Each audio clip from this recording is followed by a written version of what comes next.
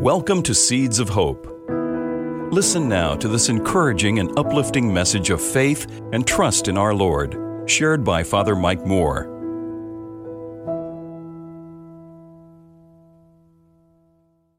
Most people have a favorite scripture passage.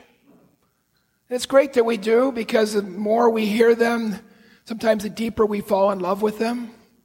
But sometimes I wish I could almost shake off everything I knew or saw or felt about some of the scripture passages, so I could hear them fresh, like I never heard them before. Because now at this point, I've been reading the Bible, studying the Bible, preaching the Bible. It's hard for parts of it to be fresh anymore. And I kind of long for, how did this first sound to somebody who's an adult? Because what happens here is we are being invited into a family that Jesus loved very much. We hear about Martha and Mary, Lazarus. We know that he was very close friends with them, because in a whole different gospel, Luke, who had different eyewitnesses, different sources, this family comes up over there. Remember? He was there for dinner. And Martha's there trying to get things ready. Mary's just sitting there, listening to Jesus. And you remember Martha came in and said, "Lord, tell her to help me.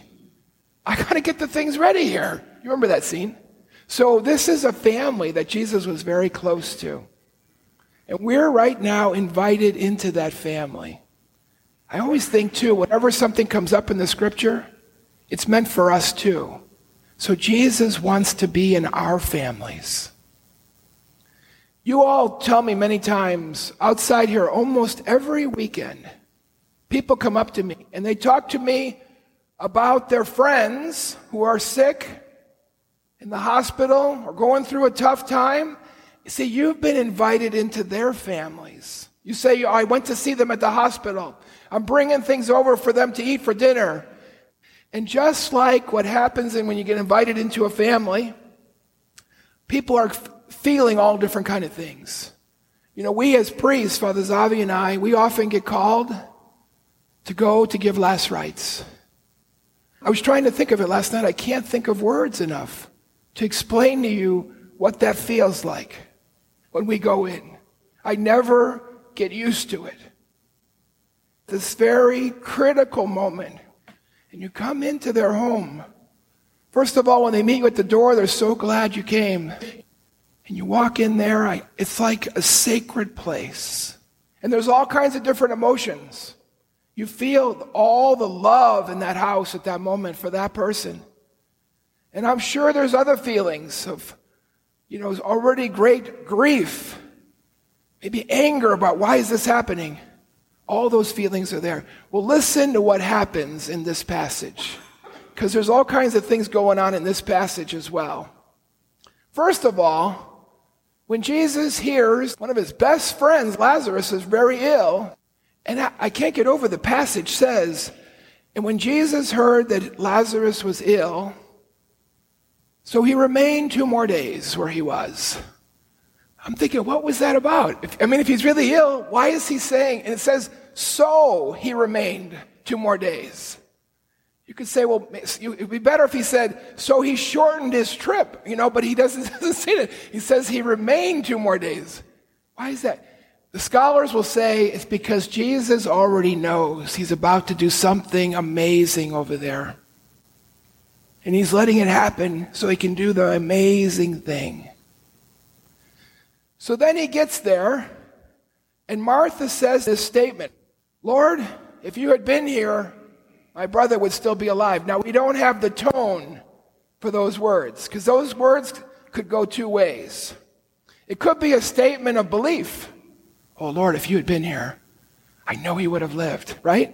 Or it also could have been a critique. "Lord, if you had been here, my brother would not have died." We don't know, but something's going on there. And here's what Jesus does. Before he goes to the tomb, he does something that's so significant. He's about to raise Lazarus from the dead. And right at that moment, before he goes there with Martha, he raises up her faith. Those parallels are meant to be noticed. He raises up her faith. She says, oh yeah, I believe in the resurrection of the dead at the end of the world. And Jesus said, no, I am the resurrection and the life. Whoever believes in me, even if he dies, he lives. And whoever lives and believes in me will never die. Then comes the question, central to all of us. Do you believe this?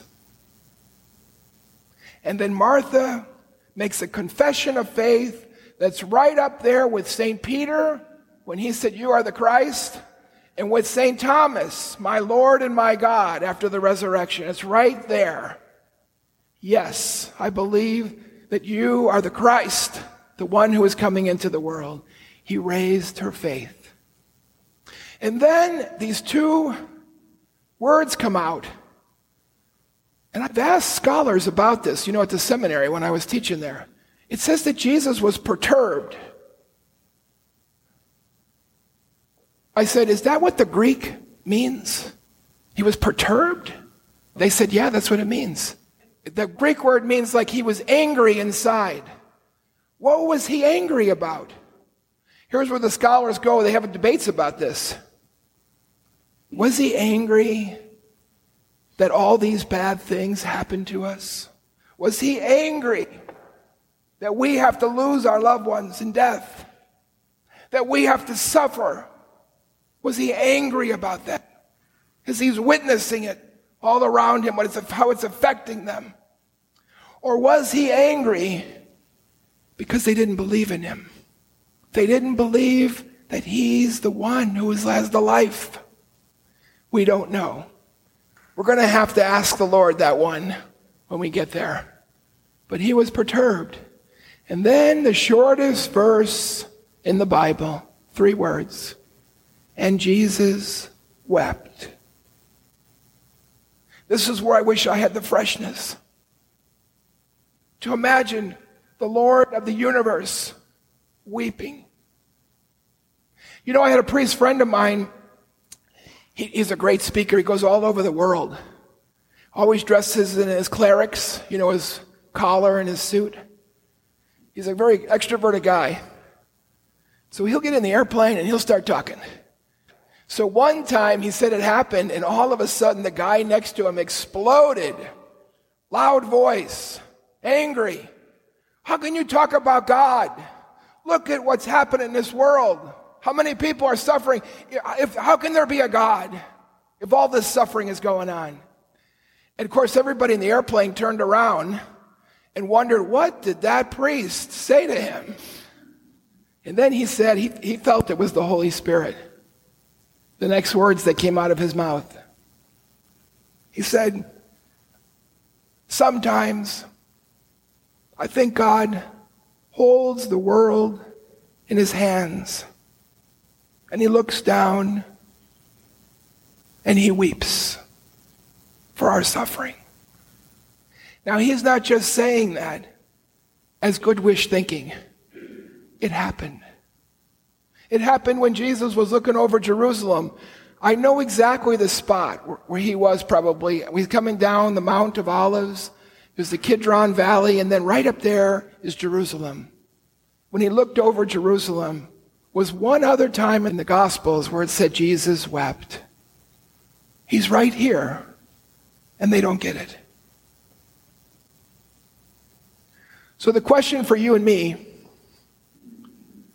is, do you believe? Do you believe this? I am the resurrection and the life, because he went to that tomb. They all told him, wait, you can't do this. You can't roll back that stone. Lazarus, come out. Untie him and let him go. It was the 6th sign in the Gospel of John. John doesn't talk about as many miracles as the other Gospels. There's 7. And each one is building. Last week we heard the 5th sign, the man born blind, the curing of his eyesight. The next sign, the last sign in John's Gospel, is right here on the cross, Jesus' death and resurrection. the greatest sign of all, the salvation of the world. Do you believe this? I want to add a twist right here at the end. Rabbi Levi Yitzhak was born in Ukraine, 1700s, died right at the beginning of the 1800s. This happened to him one time. He was visiting somebody in Poland. They went into a tavern. And the rabbi said he overheard this conversation. Two guys sitting at a little table, and they're drinking, I don't know if it's beer, vodka, I don't know what they were drinking. And they're sitting there, they're two old friends, and they start this conversation. You can imagine this happening, especially as they have a few more, Peter and Ivan. And each one is telling the other how great a friend they are. You're my best friend. They keep trying to outdo each other. And then finally, Ivan says, do you know what hurts me? Do you know what I cry about? And his friend said, no, I don't know what you cry about. We're always having a good time here. If you don't know what I cry about, how can you say you love me? If you don't know what hurts me, how can you say you love me? That's the twist.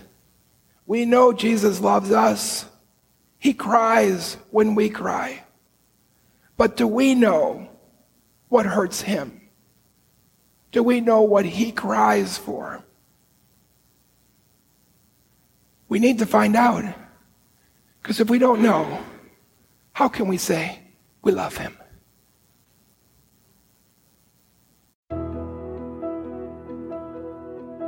If you found this episode helpful, please share it with someone you know.